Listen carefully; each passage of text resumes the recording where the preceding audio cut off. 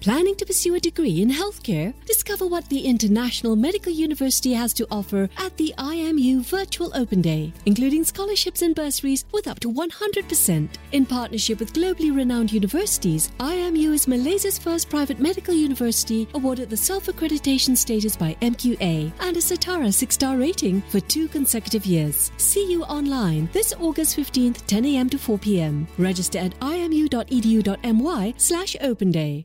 This is a download from BFM 89.9, the business station.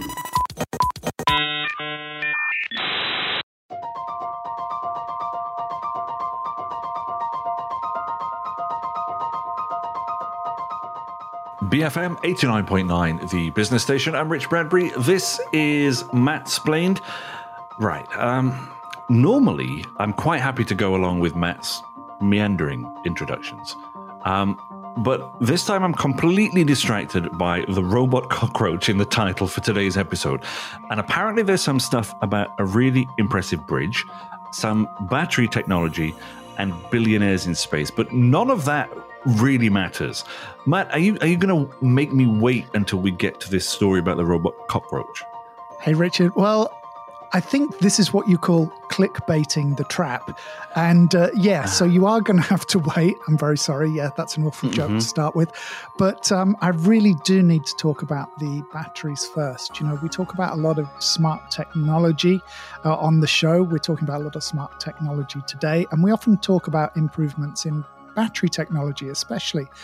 But this story is slightly different because it's one of those one man in his garage type stories. And his invention may actually change the way large power storage devices are made, just from what started as a simple observation and a bit of tinkering in a garage in Brisbane. I hope this isn't one of those, free energy from water kind of stories. Well, I think we're way off the commercialization of water-powered batteries. You know, they will remain something that's only possible at a municipal scale. And I think we've talked about reservoirs and pools being used as giant batteries before. In fact, a couple of years ago, a plan was floated that would turn the iconic Hoover Dam into a giant battery.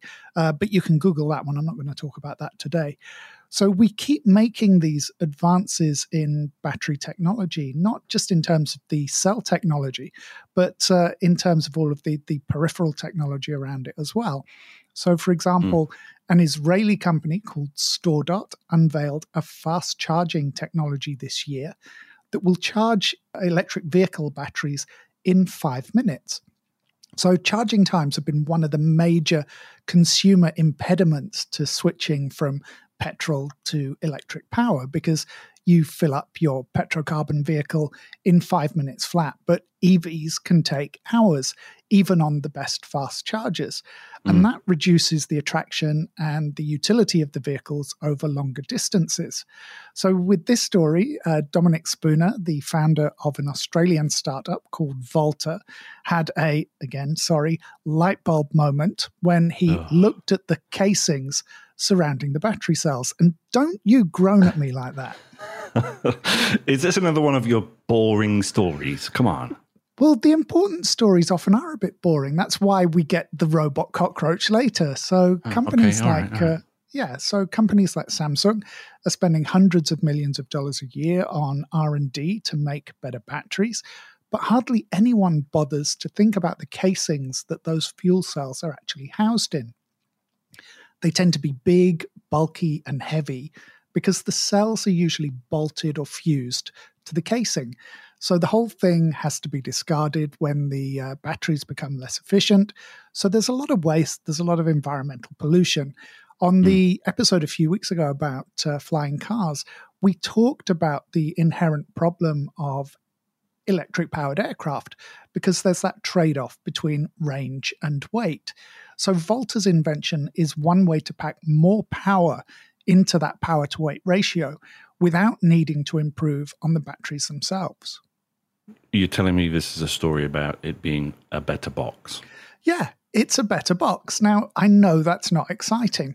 The company has found a way to reduce the number of components needed to link those cells together and deliver the power. And that can reduce the size of the casings by up to 18%. That's a massive change. Yeah. So, more importantly, the company doesn't weld the cells into place. So that opens the possibility of swapping out damaged or depleted cells, so potentially extending the life of the batteries in electric vehicles, which is another barrier to purchasing. There is a built-in expiration date for the product. That is the battery, and that battery is what makes the vehicles a lot more expensive than the petrol rivals. So this actually could help to bring down the cost of the electric cells.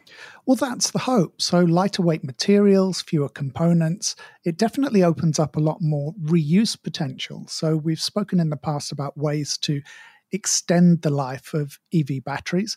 One example is placing them in home and domestic situations as backup batteries. But that largely relies on taking the entire rack of cells out and using the entire battery.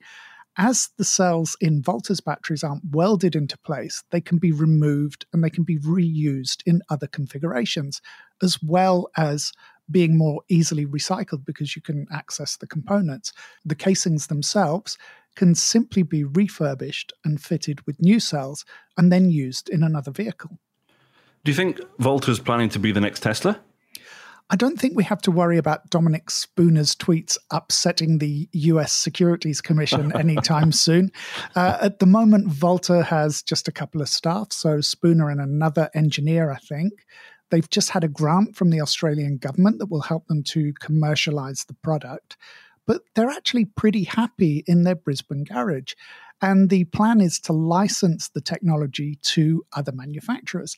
And that makes perfect sense because one of the reasons is that they want to reduce the environmental impact of fuel cell technologies. If they kept that tech to themselves, they're not really helping to solve the problem as much as they are just competing with manufacturers who might make it worse.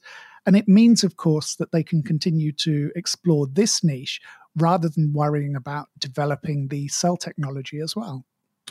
Okay, very interesting stuff. We're staying with smart technology for the next story. Regular listeners to the show will know that you're famous for your tenuous bridges from one story to the next. How are you going to make the next leap? With a literal bridge in Amsterdam. So this is a smart city story. We sometimes get the wrong idea when we talk about smart cities. We tend to focus on electric cars and buses, drones, ID harvesting surveillance cameras. In reality, it's actually about making sure that every component, especially the architecture and the infrastructure, are smart and adaptive, and that they bring some tangible benefit to the neighborhood in some way. So we often get the idea as well with smart cities that the old has to make way for the new. So that smart city design means tearing down old architecture or infrastructure, but it doesn't have to be an either-or argument. The best systems, like the MX3D bridge that we're talking about, use the new to complement and enhance the existing structure of the city. I mean, need I remind you, Matt, that the last show we spoke about tractors and excavators. Now we're talking about bridges. Are you just trying to break some kind of record for getting rid of listeners? This story's fun. The bridge is 3D printed, and I have an, albeit tenuous, personal connection to this. So I came across the MX3D bridge because one of my oldest friends, an old school friend, is involved in the project. He works for Autodesk in Switzerland, and the company helped on the project with some of the software and visualizations. So I see. Yes. So I recently saw my friend, hello, Kian, by the way, blogging about one of the projects he's involved with. So it turned out to be this. It's a 3D printed steel pedestrian bridge that spans one of the canals in the heart of the city's heritage district, known as the MX3D bridge. It's 12 meters long, and it took around 6 months to print. Now, I don't know a lot about bridge building, but that seems about the shortest time I can imagine building a bridge taking outside of playing Urban Planner in The Sims. So you mean it was actually printed on site, like over the canal? Well, I wish, but I imagine that would entail blocking the canal for several months. So the individual pieces were created by the company MX3D, which specializes in industrial and architectural 3D printing. So they use construction-grade materials to print with. And the parts were then trucked and assembled on site. So we've talked about similar methods before for modular building construction. The units are printed off-site and then delivered and bolted together. Okay, so speed aside, what advantages are there to 3D printing rather than just building a bridge? Well, obviously, it's way cooler. And, obviously. And 3D printing does need some cools. Speed, as you mentioned, but additive manufacturing processes are often much more resource efficient. Fewer waste materials are created, and the materials that are created can often be recycled and reused more effectively. Many industrial 3D printing processes also use less water and overall are more labor and energy efficient. So they can significantly reduce the carbon and emissions footprint that are required to create a new building or structure. But another really important is the aesthetic one. In that 3D printing offers more possibilities and variations in terms of the form. Yeah, you can really let your imagination fly in terms of that aesthetic component, and you can do it without compromising the structural integrity of the thing that you're making. So it's allowed the MX 3D bridge to be really futuristic. It actually reminds me of some of the scenery in the Aliens trilogy movies. So it's very Geiger-esque. No, absolutely. There's a lot of arcs and swooshes, but at the same time, it blends into the surroundings and it kind of complements the landscape. Whereas, often we're used to smart city developments that don't blend into the more historic neighborhoods that they occupy. So the hope is that this will become a new landmark for visitors interested in both architecture and smart city design. But interestingly, the MX3D bridge is actually a literal stopgap. It's going to remain in place for about 2 years while the original bridge is being renovated. Okay, then where does the smart part come from? Well, they've attached more than a dozen sensors to the bridge. So these will monitor things like the strain, the movement, vibration. They'll monitor temperature changes across the structure as people pass over it, and of course, how it reacts to different weather changes. This data will be fed into a real-time digital model of the bridge. So this is the part that my friend Kian worked on.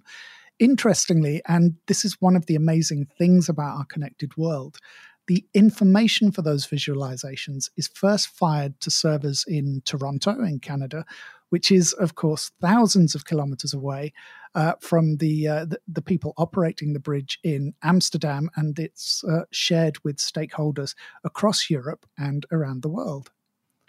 It's a fairly small project. I mean, it's a pedestrian bridge. How useful is that data that it generates going to be? Well, obviously on its own, not amazingly. So the bridge is kind of a proof of concept. The idea is to show how it can be used and see how suitable the whole methodology is for scaling up. In terms of this single project, you get a better idea of how the bridge is being used, the kind of stresses it faces. The visualization component means that the engineers in a control room can check it at any time, and they can sort through various accumulations and categories of data. There was the famous or infamous case of the Millennium Bridge in London that had to be closed and renovated almost as soon as it was open to pedestrians because the designers hadn't factored in the swaying that was created when crowds of walkers crossed it at similar walking speeds. So it created these waves that actually affected the structural integrity of the bridge. And that created waves that caused it to sway very uncomfortably. Yeah. So it can help to check for problems or stresses that might not be apparent during a physical check or an inspection. Yeah, and that could help avoid disasters like the one we saw in Miami recently, or something like the Highland Towers disasters in Malaysia, which, of course, can result in catastrophic loss of life. But also the simple scale. When you have a smart downtown ecosystem, you can start to map the interactions between structures, decide whether your infrastructure has been put in the right place. As I said, this bridge is temporary, so in theory, you could take a structure like this and tweak the design a bit and move it to somewhere else. So that feedback from the data can help to make urban planning and design more responsive, more dynamic, and of course, a lot more flexible. All right, let's take a short break. And when we come back, robot cockroaches, or somebody is going to get muted for the rest of the show. Right? You hearing me? Huh? Yeah, you hear me? Yeah, I got it. All right. Here we go. You listen to Matt Splained here on BFM 89.9.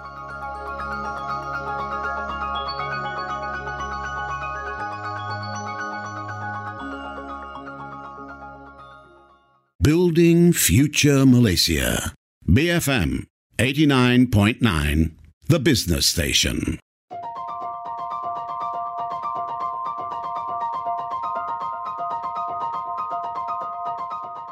BFM 89.9, the business station. This is Matt Splained here. My name is Rich Bradbury. Now, there's a carnival atmosphere on this week's Matt Splained. Carnival, yes.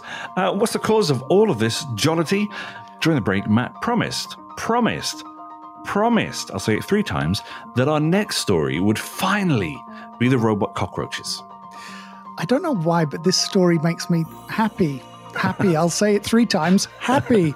And cockroaches aren't usually something that makes me smile. So especially as we had a week of flying cockroaches in my home about a month ago. Oh, yeah, exactly. Eventually we had to stuff mats under the front and kitchen doors to keep them out. One night I actually killed 4 of them that had made the mad dash from the garden to the living room. Awful horror movie stuff. But robot makers have long been trying to copy insects, right? Well, yeah, that makes sense. You know, it's much easier to build a robot that has a lot of legs and a horizontal body than it is to try and replicate, bipedal humans standing upright. So you've probably seen the scary-looking footage of the New York City RoboDog built by Boston Dynamics. Oh, yes. Yeah. So that goes by the friendly name of DigiDog. But of course, this was a bad time for a police department accused of brutality to introduce what looks like some hunter killer from the Terminator franchise, even though the auto canines are intended for tasks like inspecting smoldering fires or going into situations that are too dangerous for first responders. The optics of one of them wandering around housing areas in New York was a bit too hard for many residents and local politicians to stomach. So unfortunately, the RoboDog has been mothballed. All right, back to the cockroach, please. Okay, for all their supposed power, a lot of robots are actually really fragile, especially the small ones. And they're really terribly expensive. As anyone who has stood with a small child in the glassware or china department of a store will know, fragile and expensive are 2 of the worst combinations imaginable. Cockroaches, on the other hand, are, as evidenced by the flying varmints that I chased around my living room, steadfastly refuse to die unless you really force them to with a heady brew of chemicals and brute force. So researchers at Berkeley, California have created a small stamp-sized robot that is nearly as strong, fast, and resilient as our Blattodian buddies. Exactly how resilient? Well, amazingly, it can bear up to 1 million times its own weight. What? Yeah, exactly. That tops out actually only around 60 kilos because the robot weighs around a tenth to a half a gram. But in the proof of concept video, a researcher actually treads on one with a force of around 55 kilos, and it just scuttles off afterwards. And it moves at a speed of around 20 of its own body lengths per second. And its beauty, if you want to call it that, is in its simplicity.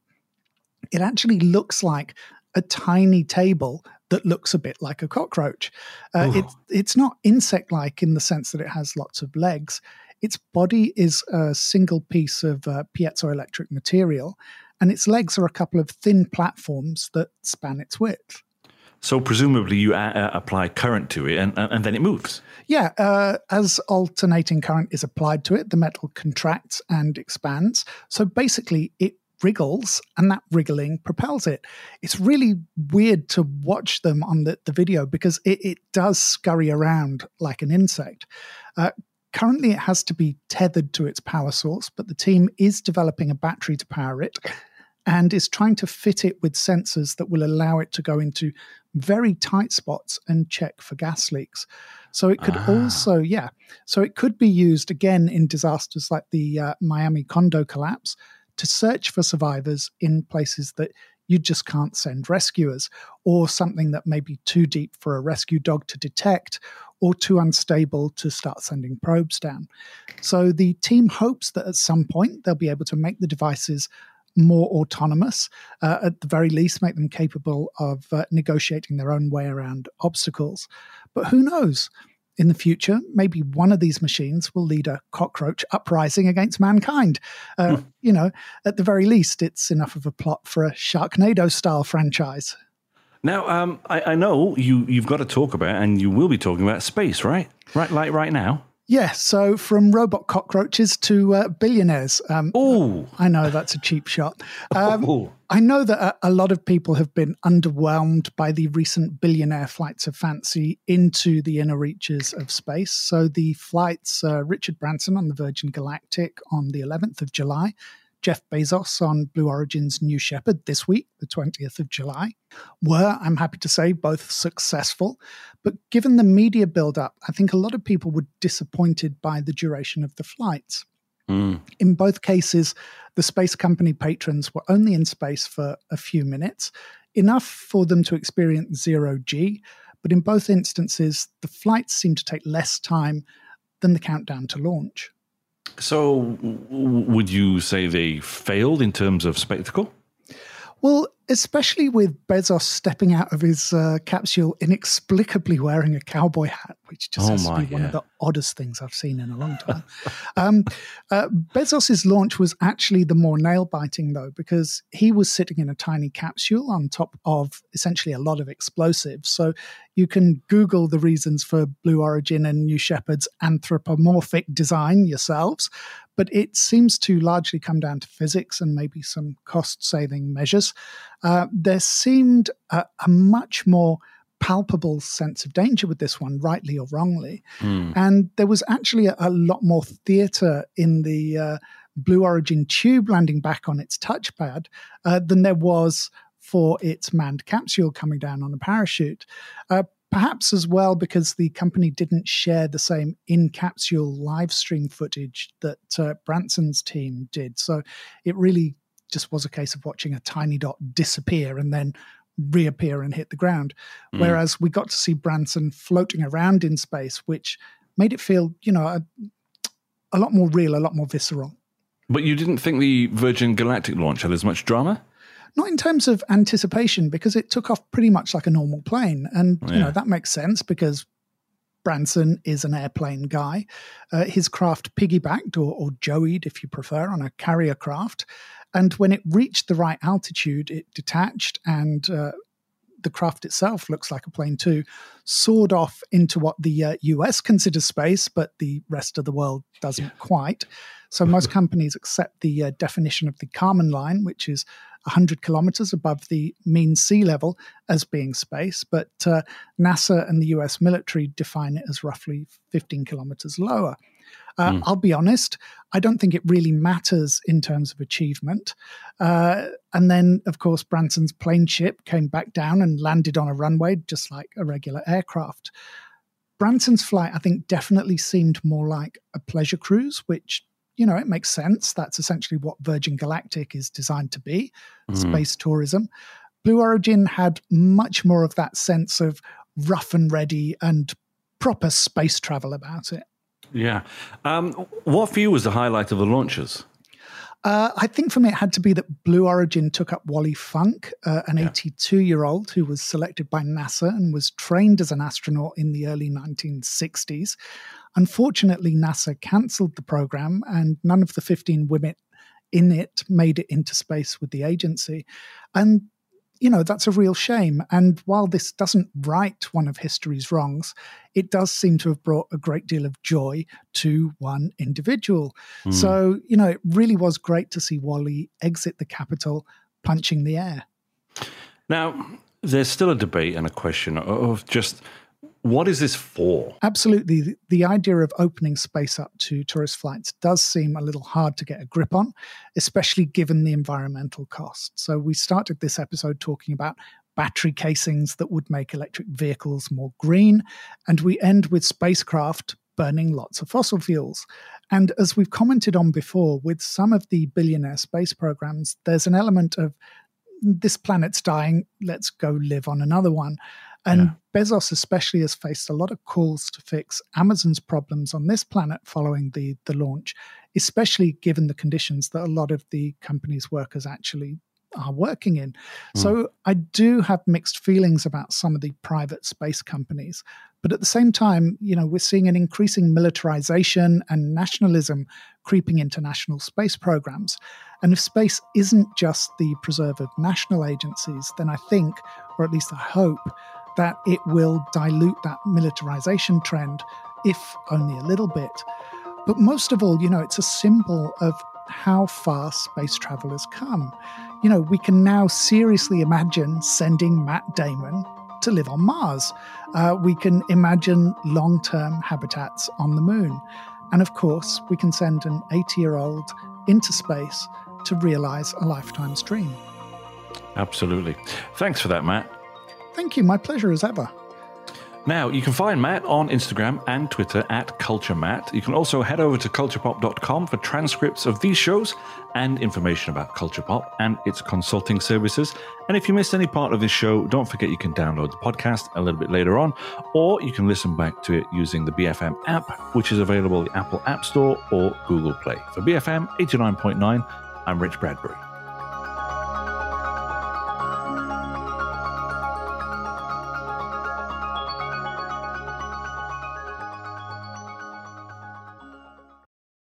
Thank you for listening to this podcast. To find more great interviews, go to bfm.my or find us on iTunes. BFM 89.9, the business station.